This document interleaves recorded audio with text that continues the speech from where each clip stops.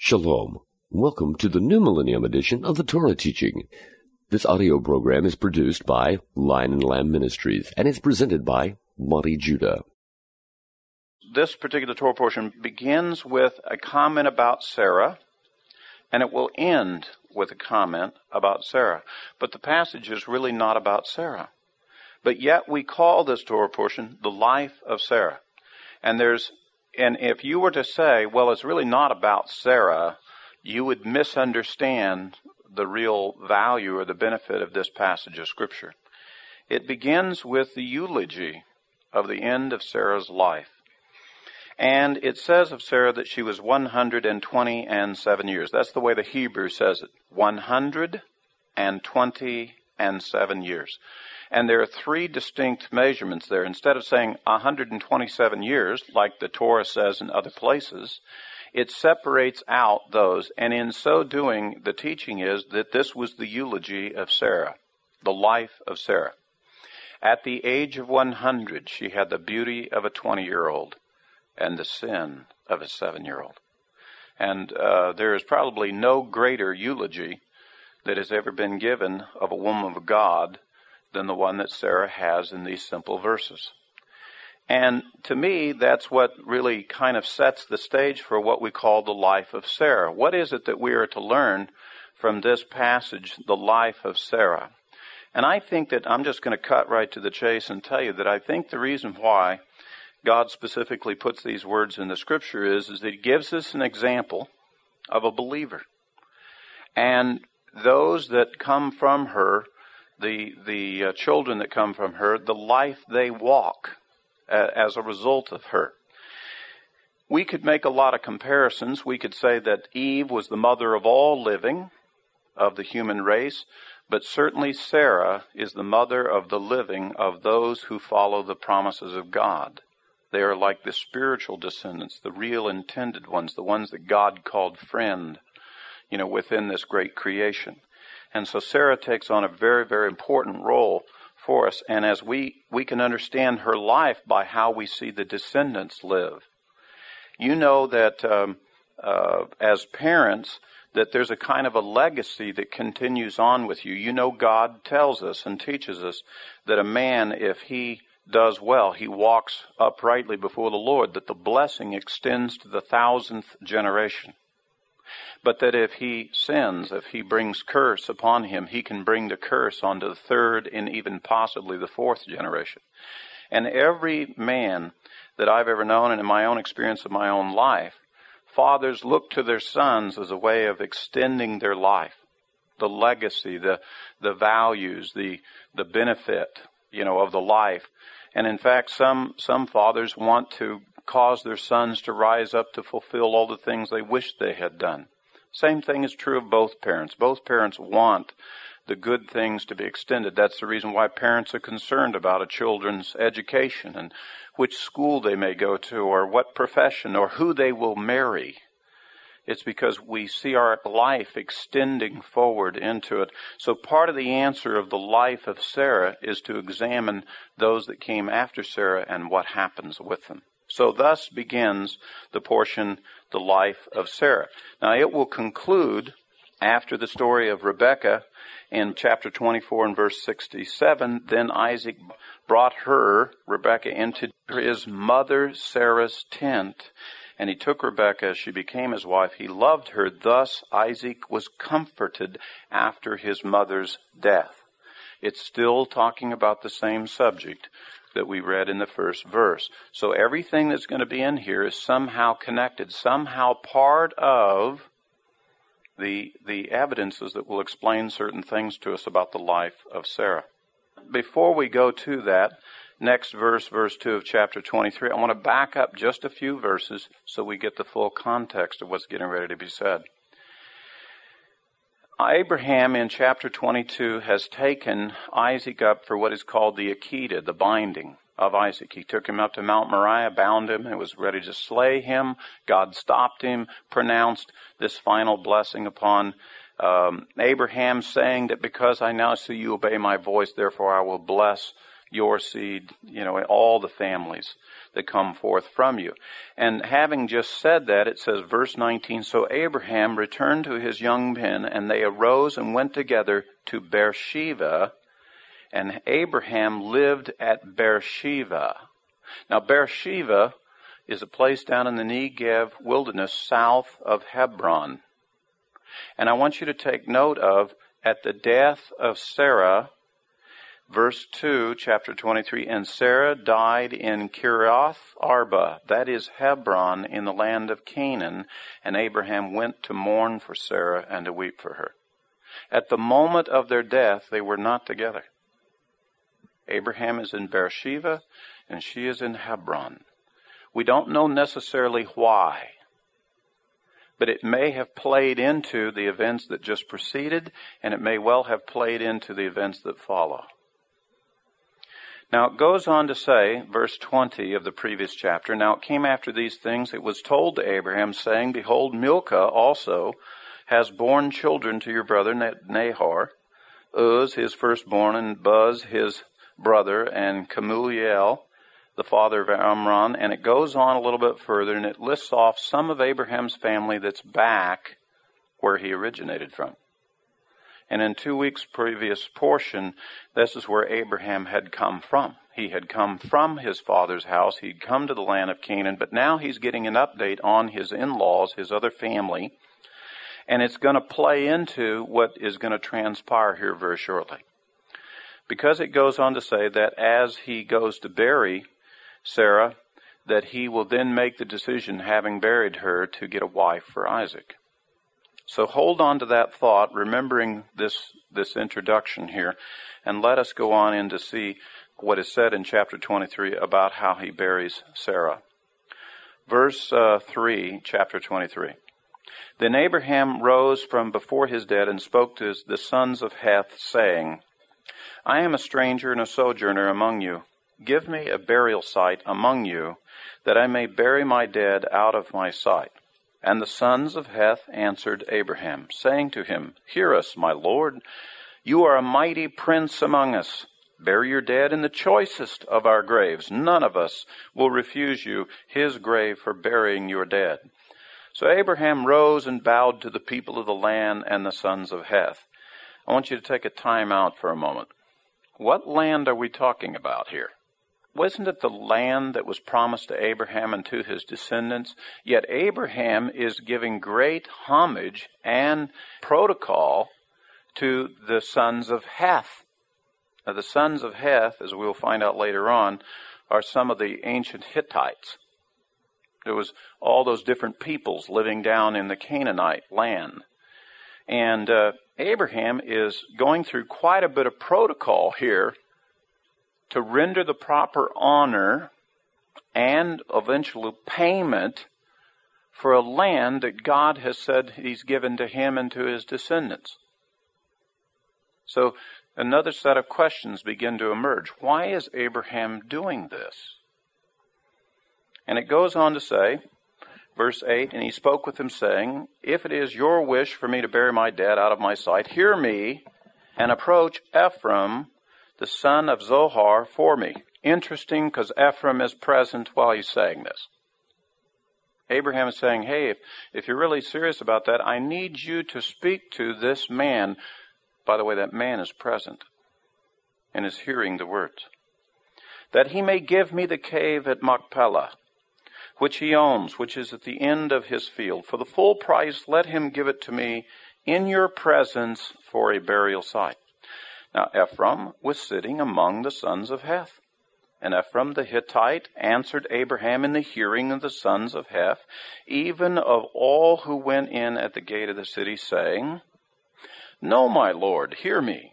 I give you the field, and I give you the cave that is in it. In the presence of the sons of my people, I give it to you. Bury your dead. Abraham bowed before the people of the land. Second time.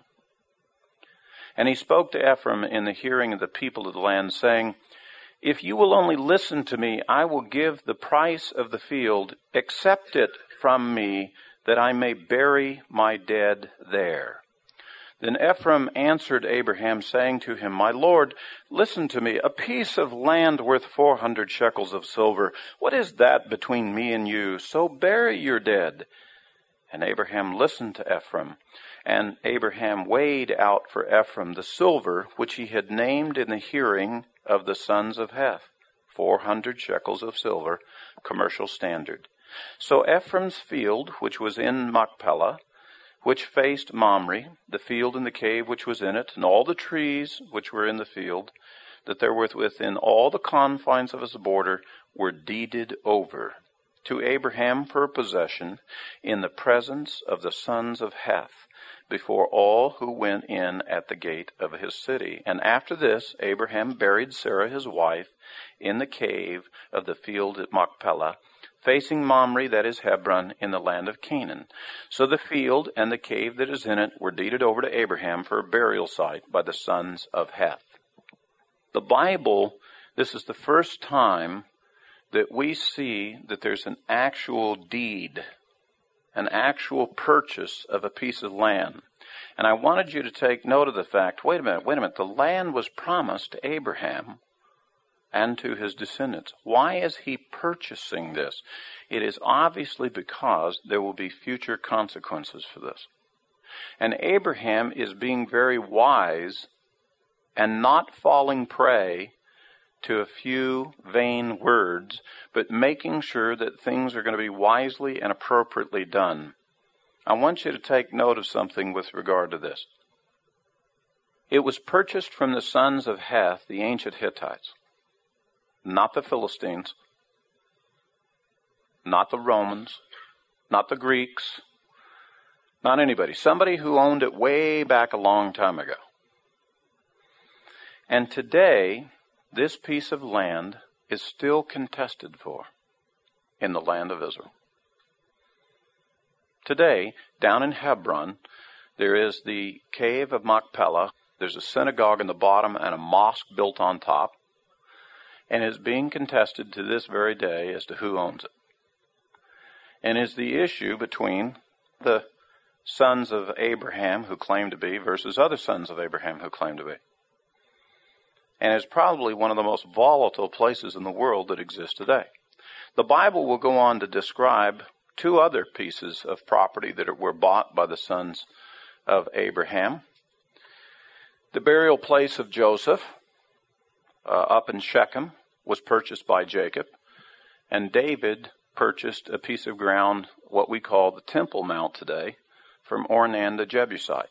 The Bible only delineates the purchase of 3 pieces of ground in the land of Israel specifically, and those 3 pieces of ground today are hotly contested, and Jews, Israel, are not permitted to use them freely. It's really quite ironic. I believe that God intended to emphatically point out these issues so that in other generations, namely ours, that we would see the nature of the competition and the nature of the contention that goes all the way back to these days. What is relevant today in the land of Israel was the same relevancy that happened with Abraham, Isaac, and Jacob. And the same God that was involved with them in that land issue is the same God that's involved with us today in the land issue. And so there's great connectivity between us and them, not just because we're descendants of Abraham, but because the very pieces of ground being contested are the very issues of our present day. So I don't think it was an idle thing that God specifically went through this and delineated it for it to be written by Moses. I also want you to take note of the great wisdom of Abraham here in dealing with these negotiations. You know, the first offer was, he comes in and he says, I need a burial place for my family. And the others make this magnanimous gesture. Just choose any one which you wish. Just pick one, whichever one you want. You can have it. Well, gee, that's nice, but you know what? I don't believe you. And by the way, Abraham was right to not believe, because even though he did purchase it, other men have come and contested it and still won't accept the deed. that is registered clearly in antiquity. So had he not purchased it, had he not specifically gone through to pay the price of 400 shekels, you can imagine we would have lost claim to it a long, long time ago. There would have been the enemies to come in and try to steal it and take it. And we would have had it would have been a little bit like, when you go down to the store and you have the defective merchandise and you say, hey, I'd like to get my money back. And they say, do you have your receipt? No, I lost that. Oh, sorry. It's a little bit like that story. And it's a good thing that Moses recorded for us the deed so that we could understand the nature of the problem and the contention. The manner in which that he speaks to the third person, like Ephraim is not really present, but he knows he's present, so he's obviously speaking it in a very diplomatic way, so he's not speaking directly to him, but speaking where he can hear, and he says, oh, but if you could compel Ephraim to sell me that. And of course, Ephraim's, everybody's sitting there, well, he's sitting right here. And so Ephraim speaks up and he says, oh, I give it to you. Oh, no. I ask that you just sell me a part of it. Just sell me the field part. Oh, well, if you want the field part, well, that's, why would you and I, princes, leaders of many, having many servants, why should we have an issue of 400 shekels before us? Oh, that's the price. Okay, so let's pay the price. And then it says everybody else is a witness. More specifically, the Hebrew word there, it says they deeded. It actually means they ratified. That all other witnesses became witnesses to this transaction. Abraham didn't want to just go and negotiate with the guy. He wanted to negotiate with the guy with witnesses. You remember our former president, President Reagan, when he was negotiating very difficultly with then the Soviet Union, Mikhail Gorbachev, and he kept using this one phrase, trust but verify. You remember that phrase? Trust but verify. It's a little bit like Abraham. Go ahead and make the deal with Ephraim, but let's get witnesses to it. You know what I mean? So we can verify it. And it speaks to he knew the men that he was dealing with. And to set the thing up correctly, he knew he would have to go to these lengths with many witnesses for it to be done. Otherwise, there would have been a future dispute with the people there in the land. Because why would he be doing that? Because he knows there's a day coming when God is going to fulfill his promise to him and is going to give the land to his descendants. And obviously they're not going to willingly agree to this. I mean, God has made this wonderful promise. To you, Abraham, and to your descendants, I will give you the whole land. Does that mean without controversy? Obviously not. There will be controversy, but God will prevail in the end. And so he knows there will be these future controversies. He's trying to lock down these pieces to go along with it that will be consistent with what will be going on. The point that I would like to draw out for you, and what will also come out in this next story in the portion, is if we really are the sons of Abraham, and the God that he served is the God we serve, then the relationships and the agreements and the way those agreements were made with Abraham extend to us. That we are a continuation of, we're not a new thing to it. We are a continuation of the relationship that God had with Abraham, not a new relationship. So the manner and the way things happen are consistent with us. The point that I would like to make to you, let's say that God says to you, gives you a promise of your life, I'm going to bless you and I'm going to do certain things in your life. That doesn't mean that you don't have to go to school. That doesn't mean that you don't have to get a driver's license or other things along the way that are consistent with those things that you know God is going to have you to do. That doesn't mean that you don't have to work for a living or be responsible for your behavior or whatever those kinds of things. In fact, all of those things that we're talking about are part of it. They're part of it. One of the things that has always been kind of a shock to people when they get into some of the deeper Hebrew study is to find out that the word work in the Hebrew is the same word for worship. You mean when I go to work, I'm worshiping God? Uh-huh. Now that verse makes a whole lot of sense. And whatsoever you do, do it as unto God and not unto men. And even if whether you go to work and whether you go to school or whether you labor or whatever, do it unto God. In other words, see as God as part involved of your life to increase your herds, multiply you, bless you, and so forth. That you're walking the same way Abraham did. Now, Abraham went to the land of Canaan, but I'm still telling you, he had a lot of servants and he still had to take care of a lot of goats and a lot of sheep. He had to feed them, take care of them, the whole, that was part of it too. And here, the purchase of this particular part of the land is also part of the promise that he and his descendants would receive of this land. Now, he has purchased the land, he has buried Sarah, and now, what do I do with my son? Isaac. What is needed here? What obviously happens, this is somewhere that you could spawn a lot of Jewish myth off of this, but Abraham says, well, it's time for Isaac to have a wife. And so he brings in Eliezer, his main servant, and asks Eliezer to participate in a particular task. Chapter 24, verse 1. Now Abraham was old, advanced in age, and the Lord had blessed Abraham in every way.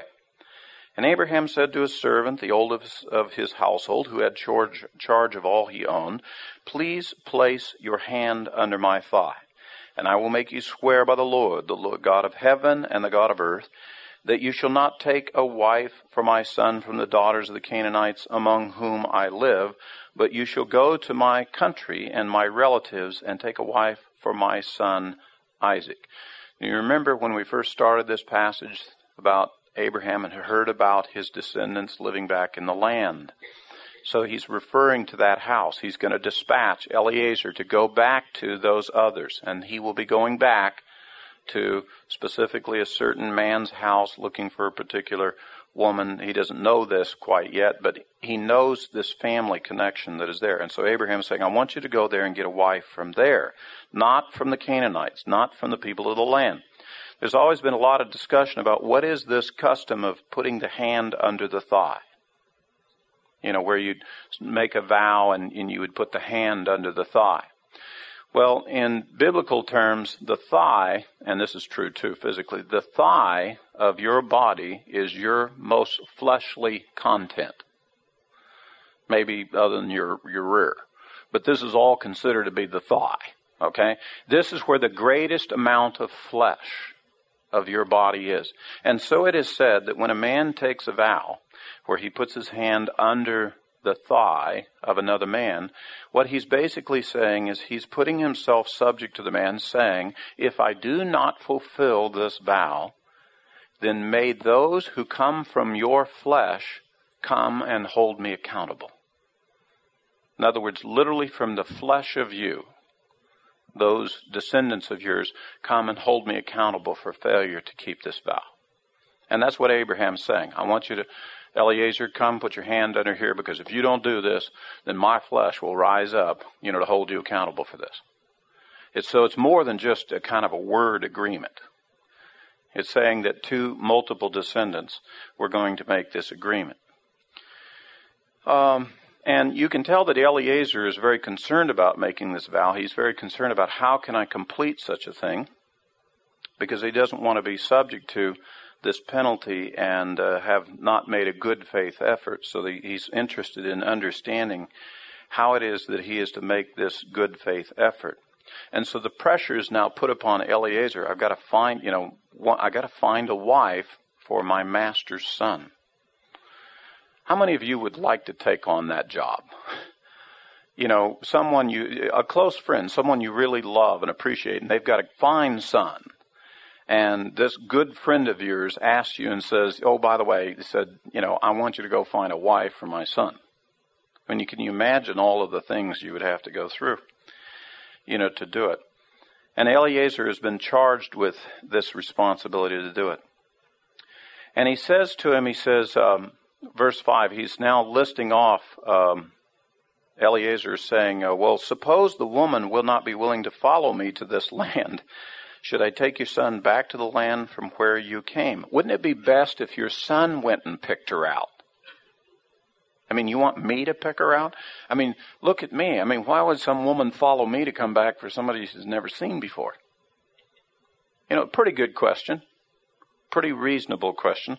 In fact, it's a good enough question to say, don't you think that's impossible? I mean, how could you ever expect any reasonable woman follow me to go marry your son? And you're compelling me to do this. And so he says, wouldn't it be better for me to take the son there, let them kind of check him out, and then we'll figure out one that goes from there. Verse 6, then Abraham said, beware lest you take my son back there. It's almost like he has a sense of it. He understands his in-laws. I don't want my son to go back there and get involved with those people. I got out of there. I want my son to stay out of there. Kind of thing. Verse 7, the Lord, the God of heaven, who took me from my father's house and from the land of my birth, and who spoke to me and who swore to me, saying, to your descendants I will give this land. He will send his angel before you, and you will take a wife for my son from there. In the same way, Eliezer, that God took me out of that house to bring me to this land, God is going to take you to go back and meet this requirement. That's a very interesting statement. And you will take a wife for my son from there. And I want you to take note, verse 7, he will send his angel before you. God will direct you in this matter. It's not your task to do, Eliezer. I'm asking you to be the faithful servant, and God will lead you in this task. Now, Eliezer is going to get stretched here just a little bit in terms of believing this and walking in this way. But obviously, this is the way Abraham has been walking. Well, stop and think about that for a moment. I mean, he did come out into the land, and we have heard from the previous portions all of the events that did take place in the land, there in the land of Canaan. And in particular, his involvement with Lot and his conversations with the Lord about Sodom and Gomorrah, walking through the land, building altars, all kinds of things. And it says that God appeared to Abraham, in those places. So he has learned to walk with the angel of the Lord before him, with God's messenger and leading right there with him. And he says, Eliezer, go and do the same thing. The God that serves me will lead you in this task that's going to take place. And then what follows here is a very detailed account of a man being led by the Spirit of God to accomplish a very specific task. So the servant placed his hand under the thigh of Abraham his master and swore to him concerning this matter. Then the servant took 10 camels from the camels of his master and set out from a variety of good things of his master in his hand, and he arose and he went to Mesopotamia to the city of Nahor. Why take all of those good things and why take 10 camels? I mean, if God's going to lead you, why take the 10 camels and all those good things to take? I mean, doesn't it mean when God leads you, you don't need any of that other stuff? You don't use that other stuff? Au contraire. That's part of it too. The daily work and how you would indicate your protocol and how you would behave with other people is also part of what God is doing. You're part of what God is doing too. Why 10 camels? Why not 9 camels? Or for that matter, 11 or 12 camels? Why not 20 camels? Why does it say he took 10 camels? Because this is one of the first references to the number 10. And within the Torah, every time we see the number 10, you can put a little note there beside there, and it's teaching you the spiritual theme, confidence in God. Confidence in God. Every time you see the number 10, you will find this is the symbolic reference to whenever someone is trying to learn to walk confidently or be confident in God's leading, in God's doing. If a man were to keep all 10 commandments, he would be confident before God. Did you know that? There wouldn't be any issue. Can I approach the Lord? Am I in good standing with the Lord? Am I upright before the Lord? If you keep the 10 commandments, you are. You know you are. Thus, you build confidence toward God. And in this case, Eliezer will take 10 camels, and obviously some other servants, and he loads them up with good things of his master's in his hand, and he goes off looking. Verse 11, and he made the camels kneel down outside the city by the well of the water at evening time, the time when women go out to draw water. Eliezer knew that. Eliezer knew what the custom of the land was, and he works with the custom of the land, not opposed to it. Well, I think I'll just go there when I won't see anybody. We'll just have to make somebody come up. No. Work with it. Don't work against it. Work with what is happening. And he said, O Lord. Now he turns it over to the Lord. O Lord, the God of my master Abraham, please grant me success today and show loving kindness to my master Abraham. He's not asking for himself, is he? He's a faithful servant. He knows what happens to his master happens to him. What happens to him happens to his master. So he's asking on behalf of his master because he knows he'll be the recipient of it. He says, for my master, behold, I am standing by the spring, and the daughters of the men of the city are coming out to draw water. Now may it be that the girl, to whom I say, please let down your jar so that I may drink, and who answers, drink, and I will water your camels also, may she be the one whom thou hast appointed for thy servant Isaac. And by this I shall know that thou hast shown loving kindness to my master. Wait a minute, time out. Eliezer has been tasked to go get Isaac a wife. Now Eliezer says, no, Lord, you have appointed a young lady for Isaac. I'm just the servant here to get them connected. It's really your purposes we're here to work at, God. It's really for my master's purposes that we're here to work. This is a key clue to you. When you go to do the service of God, one of the things that we have to recognize is God is a whole lot more interested in getting this job done and getting it done right than you are. Oh, we got to go out. We got to see these people get salvation. We got to go. Brother, I have news for you. God is way more interested in getting those people saved than you are. Yeah, we got to do it to this standard. We've got to do this well, amongst ourselves. We got to do it to this standard, brother. God is a whole lot more interested in getting this job done well more than you. So rather than you putting yourself in the forefront, let's do it my way. The real humble servant, the one who's really walking with the Lord, says, I don't care what my way is. Let's do it your way, Lord. If you want these people to be saved, you save them.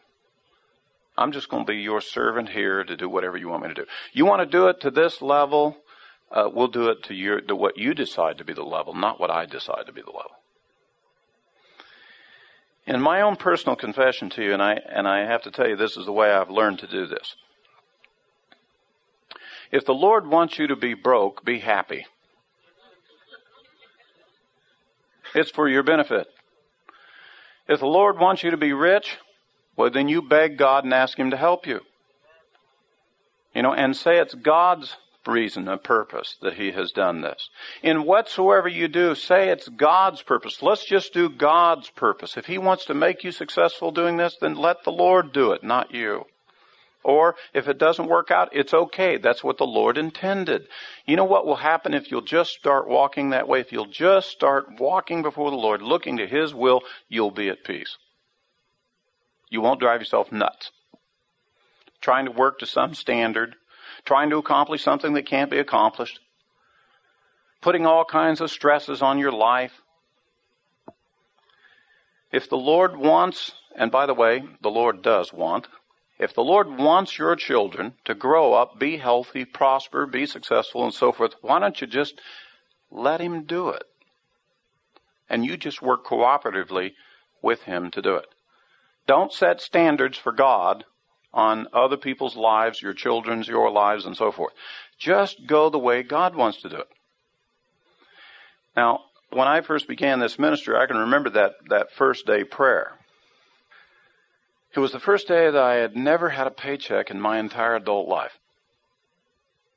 I mean, when my father raised me up, he had taught me to always have a job. There has been at moments when I have had multiple jobs all at the same time, but I've never had a moment where I didn't have a paycheck coming in, that I didn't have an employment, a job at some time. And here I was at the start of this full-time ministry, and for the first time in my life, an adult man, I don't have a paycheck coming in. And there was a kind of a quaking moment in my spirit that one morning, and I remember praying and saying, Lord, not for me, my children. I'm asking on behalf of my children. I need you to help, Lord, with the situation for my children. And I remember that particular moment that it was in my spirit, the Lord just kind of reached over and just kind of popped me on the cheek. Kind of jolted me to reality. And in my spirit, the Lord said, I've been taking care of your children the whole time, Monte. Well, you think I'm just starting today? Oh, that's right, Lord. That's right. You mean when I had that job and everything, I was working with you, remember? And you were taking care of my kids back then. And so if I don't have a job right now, you're still on the job taking care of my children. Yeah, that's right. I always was there. I'm always doing it, and I will continue to do it. And I was taking care of you too, Monte. And so it doesn't make any difference what you're doing. If you just keep doing what I tell you to do, I'll take care of you too. That's a whole lot better way to live than to go around in fear, for fear of being a failure, not doing something correctly or properly. I really identify with Eliezer here, with a huge task before him, the burden of trying to get the proper, can you imagine this if he gets the wrong one? The misery that will come from this. He's like, how do I find one to begin with? And secondly, how do we know it's the right one? And I work at this house, and this is my job, and my retirement is going to go right down the tubes because the flesh of Abraham is going to come back to get me for this. So how's he going to get through this? Well, he's got to appeal to hierarchy. Lord, this is really your business. You're the one that really wants Isaac to have a wife. I think I want him to have a wife, but you really want him to have a wife. And you want him to have the right wife.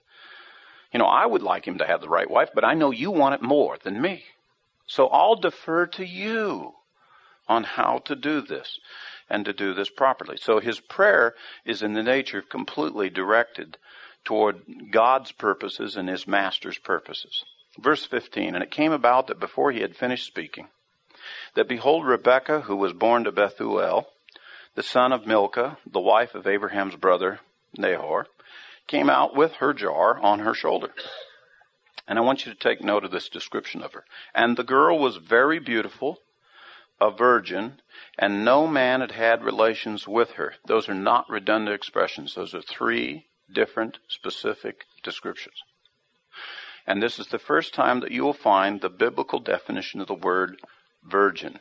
It does not mean she had had no relations with a man. Those are two completely separate thoughts. You could be a virgin in the Bible and be married. Because virgin meant a woman of God. That's what the word really means. In this context, virgin means a woman of God. The same term can be applied to men. A man of God. In fact, that's what it means up there in Revelation 14 when it makes reference to the 144,000. They are virgins. It doesn't mean that they have not had sexual relations. It means they're men of God. Just as it means here. Now, in our Western culture, we say the word virgin and we think it means something having to do with a sexual orientation. No. Virgin can include sexual orientation because sexual orientation is part of purity. It's part of virtue. But what it's really talking about is she was a virtuous woman. She was beautiful, she was virtuous, and she also had never had any relations with a man. Those three descriptions. The reason I point that out to you is because one of the contested passages, Isaiah 7:14, with regard to the prophecy that the Messiah shall be born of a virgin, that we use the westernized definition of virgin and get all befuddled in the biblical definition of it. The truth of the matter is that the prophecy said that the Messiah will be born of a woman who has never had sexual relations, never had a normal husband in the way we understand it to be. That's really what it was intending to say. And that was what would be the sign. I draw attention to that because in the previous passage, you remember, Abraham beyond age, Sarah beyond the age of bearing, gave birth to a son, Isaac. Which is the greater miracle? To have Abraham and Sarah beyond the age of childbearing have a miracle son, or to have a young woman who is of childbearing age, Mary, have one without sexual relations with a man? Which is the greater miracle? They're both miracles. But it is no miracle if she bears children at the age of bearing children by normal means. There's no miracle there. And just as Isaac was a special promised son, who is explained to us in our heritage in the covenants, so the Son of God comes as a special son by promise, a son by promise, just as Isaac was. And this particular passage is helpful in particularly sorting out those issues with Isaiah 7:14 and some of the complaints, if you will, criticisms that comes from the rabbinical community trying to say that it doesn't deal with this. This is a clear reference that shows the word virgin is separate from that, and so that you can have that proper understanding. It goes on to say now that, verse 17, then the servant ran to her and said, please let me have a drink of water from your jar, just as he had prayed to the Lord. When I ask for a drink, I need her to give me a drink and then voluntarily offer to bring water to the camels. That was a wonderful condition for him to pray for, because it would clearly demonstrate that this young lady is very hospitable, very helpful, is not selfish with her time or her energies. And this is what we need. We need this same trait and characteristic because we know Abraham to be a very hospitable man. His son has been trained to be hospitable. We need a mate for Isaac that would have this predominant characteristic, showing hospitality, an opportunity to serve another, and will she take it? And so the story goes on that that's what happens. Verse 19, now when she had finished giving him a drink, she said, I will draw also for your camels until they have finished drinking. Very interesting statement. Do you know how much water a camel will drink? We're not talking about pulling a jug out for each animal. I have heard it said that these basic jars, there probably was 10 jars for each camel. 10 times 10, 100 times more than what she drew for him. So this is no minor act of hospitality that is about to be done. This is a very dramatic effort to also serve the water to the camels until they finished drinking all that they want. And so it would have been pouring the water into the trough, water into the trough, water into the trough, until they are done. And these are 10 big camels that are going to do it. It says that while this is going on, reference that shows the word virgin is separate from that. And so that you can have that proper understanding.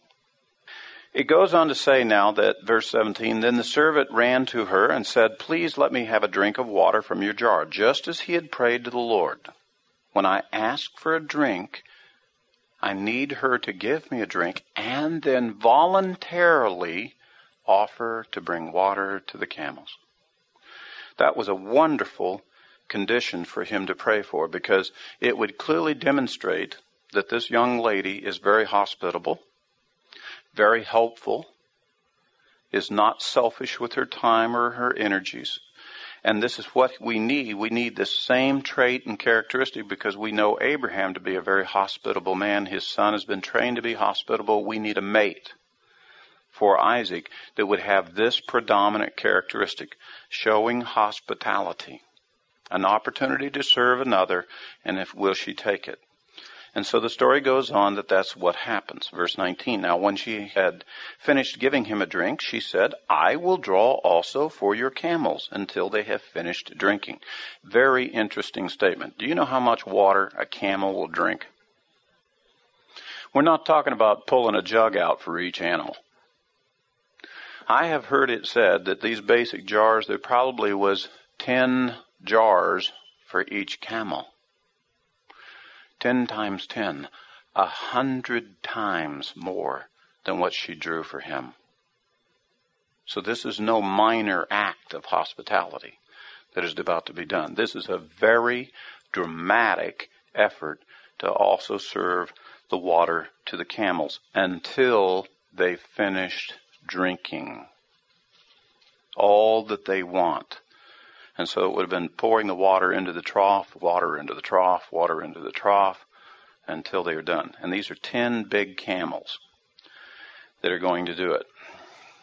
It says that while this is going on, verse 20, so she quickly emptied her jar into the trough and ran back to the well to draw, and she drew for all his camels. Meanwhile, the man was gazing at her in silence to know whether the Lord had made his journey successful or not. Now, he had prayed this. He had asked God to help in this manner. It seems to be working. But rather than making some bold declaration, let's see it all the way through.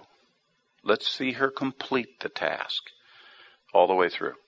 And I think that's another indication of the right and proper service before God. There's a certain attribute we're talking about here, a certain quality. It's one thing to say that you're going to do something that would say you're going to help or serve some other brethren. It's another thing to actually go and complete all of it. I've met a lot of brethren who say the right thing and get started well, but don't quite follow through. And there's a totally different kind of relationship with a brother who says, who does it, and completes it. And so that's what he was trying to do. Well, let's see if it's more than just lip service. Let's see if it really happens. She offered to help. Now, step back and let her. Let's see what she does. Are you aware of the fact, brethren, that every time you go to help someone, you're being spiritually evaluated?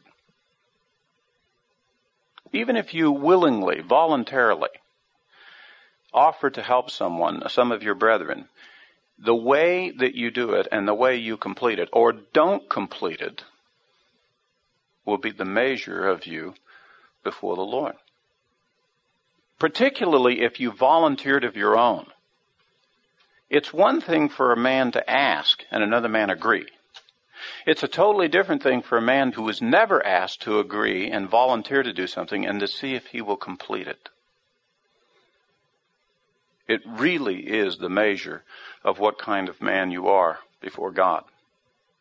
And in this case, Eliezer is wise enough. He had obviously supervised many servants, had trained many servants. He's now evaluating. He's sitting back and he's watching. Let's just see what happens here. And as a rule of thumb, I have found it generally that in the case of leadership, particularly wise leadership, the hardest thing there is for a leader to learn is to trust. Let them do it. I mean, you got to go out and help them to a certain extent, but there's a certain point where you just got to step back and you got to say, you got to give this person all the elbow room in the world to either fail or succeed. Let's see what they do. And in fact, they teach in leadership, if you're not willing to let them have the room to fail, then you're not leading. Leadership is not coming in and rescuing them every time. Leadership is also determining where they're really at, so that you know how to use and work with them in the future. And Eliezer is stepping back, leaving her to just do as she wishes, so that he can observe completely and make his decision in the end. Let's see if she completes it. She offered, that's wonderful, but let's see if it gets done. And so he does that. Verse 22, then it came about when the camels had finished drinking that the man took a gold ring weighing a half shekel and 2 bracelets for a wrist weighing 10 shekels in gold, and said, whose daughter are you? Please tell me, is there room for us to lodge in your father's house? And she said to him, I am the daughter of Bethuel, the son of Milcah, whom she bore to Nahor. Again she said, we have plenty of straw and feed and the room to lodge in. Then the man bowed low and worshipped the Lord. Why? Why worship the Lord at that moment? Because he's now acknowledging, God, obviously you have put me on this path. I am seeing the evidence that you have led me here, that you have brought these people into my path, and that you are the one who's in charge. You're accomplishing your task. I'm just your faithful servant here. And we will see this repeatedly over. He will bow low and worship the Lord as he realizes what the Lord is doing there. Several years ago, when I first made my first trip to Israel in 1996, I became suddenly aware of just how God's purpose was involved in my trip. It was my first time going to Israel. I had a special sense of going. In fact, the brethren that I was going with, they all had this special sense that Monte had a special sense of going. So they were like all eyeballing me to see how I was going to react when I got off the plane, whether I would just fall on my face and kiss the tarmac or what was I going to do. But there was a moment within our second day that we were there in the land of Israel, and I've shared this story with some, but it's a good example for me of identifying with Eliezer, our servant here, that we were up on Mount Carmel, and it was we had gone up and seen where Elijah had dealt with the prophets of Baal, and Brent Avery, the brother who was with me, had just cracked that dumbest joke I've ever heard in the Holy Land when he asked, you know why the 400 prophets of Baal died on Mount Carmel? And I said, no, why, brother? And he said, because they couldn't make Baal. And we were at that moment in that stupid joke there on Mount Carmel when I had this sense of, before the Lord, that we should stop in the shade there on the top of Mount Carmel. And I asked the brethren to stop, and we stopped, and we were standing there in the shade, and I started, because I had the sense of the Lord wanted me to see something. That's all I had the sense of. It was like the Lord wanted me to look around. And so I began to look around, and I don't see anything that's catching my attention. I'm so impressed with this feeling, I stopped the other guys that were traveling with me. I said, guys, this is going to sound kind of strange, but I have the feeling the Lord wants us to look. There's something he wants us to see. So I said, everybody look. And so, it's 4 guys, and we're all looking, standing in the shade, looking at this little Arab village up here on the top of Mount Carmel. Don't see anything. I asked him, I said, do you see anything? No. Do you have any sense of anything? No. Well, I wonder what that was. It was only then later that night, when we were down in the city of Haifa and our hotel reservations had fallen through. I don't know quite exactly what happened, but it didn't work out. And the brother that was down there, he did not have adequate room for us to stay at his house, and so he had gotten on the phone and started calling around places that we might be able to stay, and had finally reached one place. It was a special ministry hostel that was set up by some church, but it was in a very unique place, and it was very difficult to get directions to go and find, and first of all, a lot of things are hard to find there in Israel, and they're not like American cities. But in any case, as he began to describe to us, he says, gee, I don't know how to even give you the directions to this place. He says, It's up on Mount Carmel. It's across the street from a new Paz gas station, and it's at one little entrance. There's a little gated thing, and it's called Stella Carmel. And we looked at each other and we said, we know exactly where it's at. Because the Lord had parked us right across the street from that day, and it said, look. And that was my first experience in the land of Israel, suddenly discovering the Lord was walking with us. And he knew where we were going to be, and he knew what we needed to do. And so he literally stopped, like Eliezer, stopped paying attention to what's coming out, these ladies coming out and so forth. He told us to stop and pay attention. That was only one of a half a dozen incidents that happened in that first week in Israel that were just like that showed the Lord knew we were there, was walking with us and directing our attentions accordingly and leading us. And the sense that we had from it was, as a result of seeing his leading, was all that we wanted to do was bow low and worship. We recognize God's presence was there with us and that he was guiding us. And so when we read here, verse 27, and he said, "Blessed be the Lord, the God of my master Abraham, who has not forsaken his loving kindness and his truth toward my master. As for me, the Lord has guided me in the way to the house of my master's brothers." He knew exactly where they were at. And therefore he has led me and caused the circumstances of my life to be exactly as that. For some of you, you have heard me make the statement before, there are no more happenstances in my life. There's no more circumstances in my life. I believe that every person I meet, every decision that's being made, every frustration, every blessing, whatever it is, it's part of God's plan. There's a purpose to every bit of it. And it is a totally different kind of walk, brethren, to be stumbling along in your life. And once every 6 months you acknowledge God's presence in your life, or you give him a half a thought, versus every day you believe that nothing happens to you that isn't according to his divine order, including frustrations, to hone us and improve us and to get us to think, and readjust accordingly to be a part of his plan. Now, there are other men who are guided by other things and other circumstances in the midst of that going on. Verse 28, "Then the girl ran and told her mother's household about these things.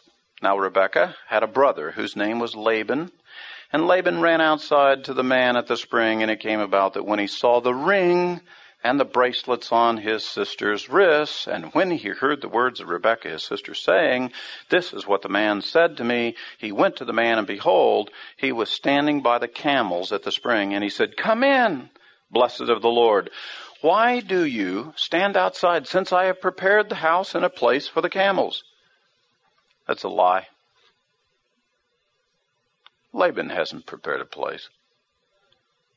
So why is he saying that? It's because Laban sees the dynamic of what's going on here. He can detect there's a blessing involved here, and he wants the blessing. He doesn't want to walk with the Lord necessarily, but he sure wants the blessing. And hey, I saw enough gold on her finger and enough gold on her wrist. I like the blessing here. And so let's just go ahead and play along like, oh yeah, I'm spiritual, I'm walking with the Lord. Oh, blessed of the Lord come, a little gratuitous, don't you think? You don't even know the man. But he knows certain things of the man, and so he's attempting to exploit it of the man. Same kinds of things as Ephraim back in his negotiations with Abraham. Oh, what is it that 400 shekels should be amongst men of our stature? Only I really want 400 shekels. I want the 400 shekels. Only I want to say it in such a way so it doesn't sound like I said I wanted it. And in this case, Laban is in the atmosphere of those who are servants of the Lord and wants to be a part of that community, but he really has other interests.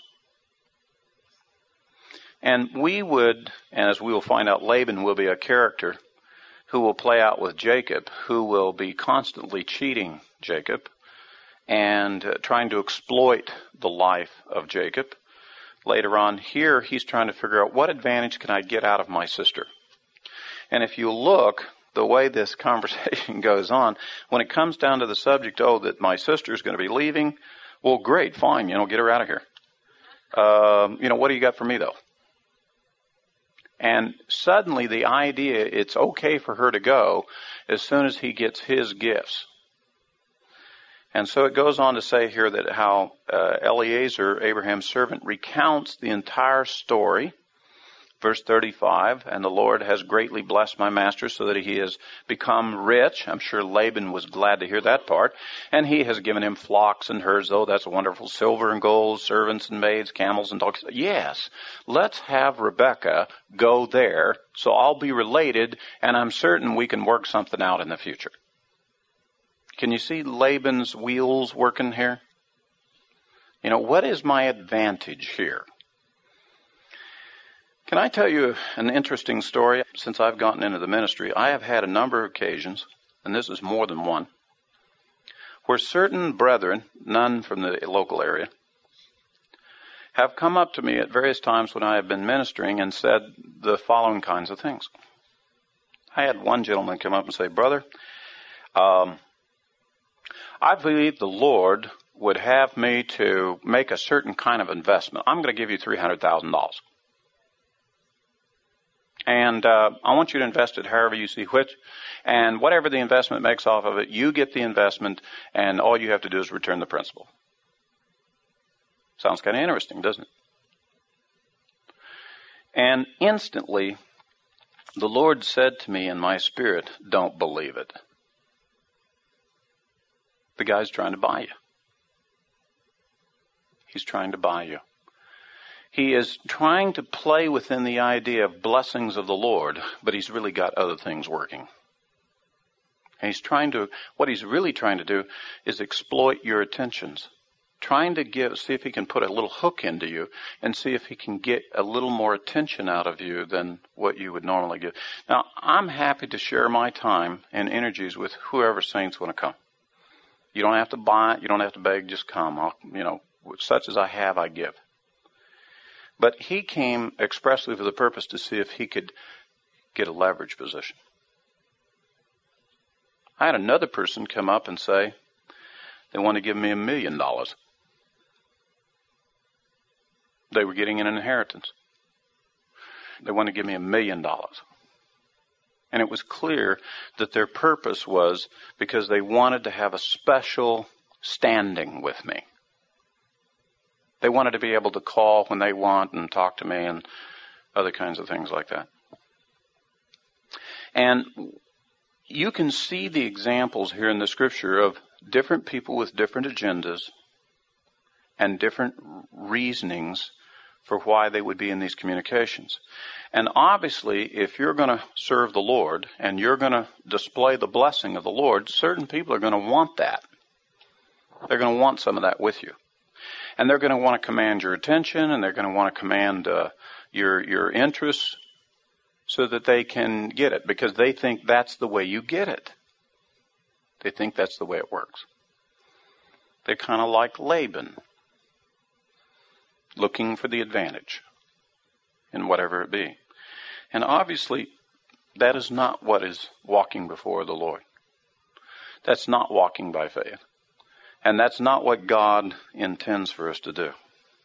If you find yourself tempted in the course of your spiritual walk to exploit something that you think God is doing for your advantage, you are on the wrong side of the tracks with the Lord.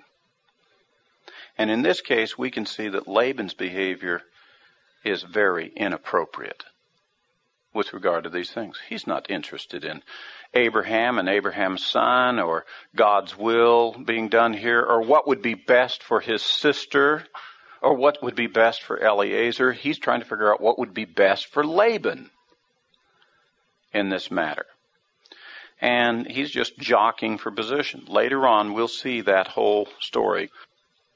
We'll learn more about Laban's wife when Jacob will be coming forth and dealing with him.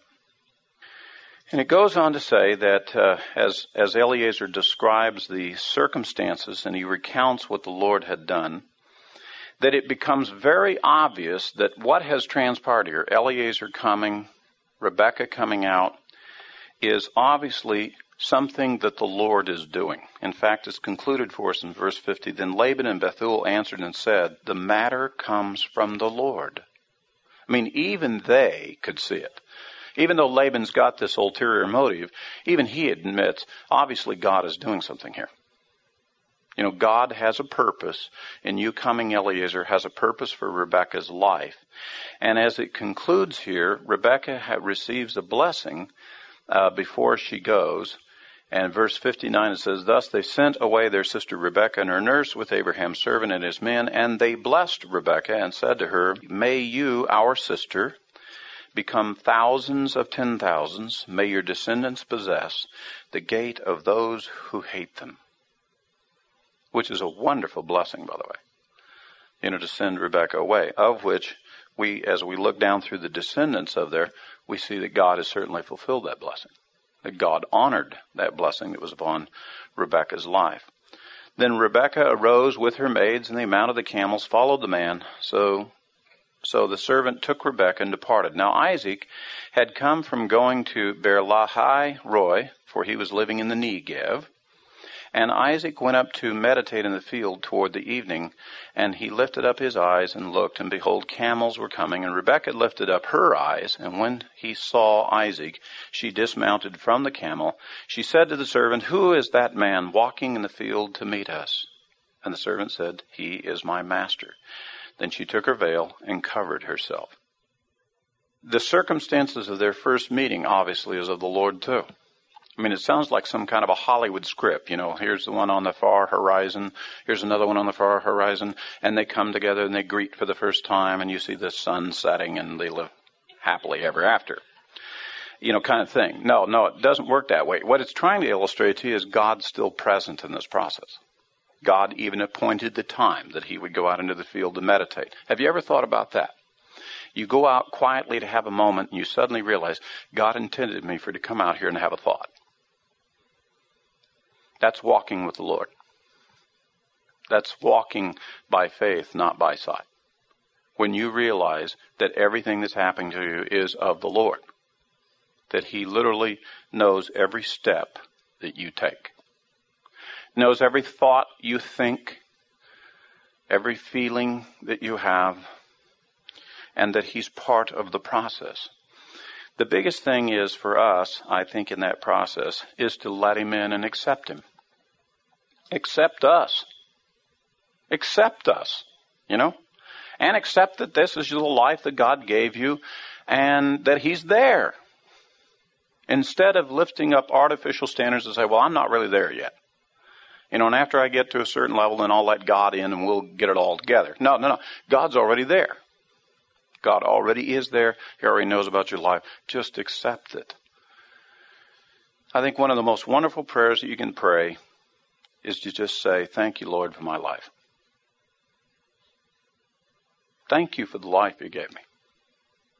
Doesn't have to be a big, spectacular life, or just thank you, for the life I got to live. The people I got to meet, the friends I got to have, the family I got to be a part of. Thank you. Thank you that you gave me life to be a part of it.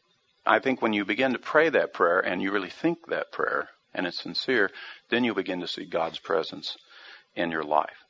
And it concludes our story and our portion by saying that then Isaac brought her, Rebekah, into his mother Sarah's tent. He took Rebekah, she became his wife, and he loved her. Thus Isaac was comforted after his mother's death. The sequence there is the opposite of what the world tells you to do. The world tells you, no, you fall in love, then you take her to be your wife, you get married, and then you take her. Only in the case of Isaac, it's the opposite. He took her, he married her, he loved her. And I think the reason why that is because this is the real sequence that takes place.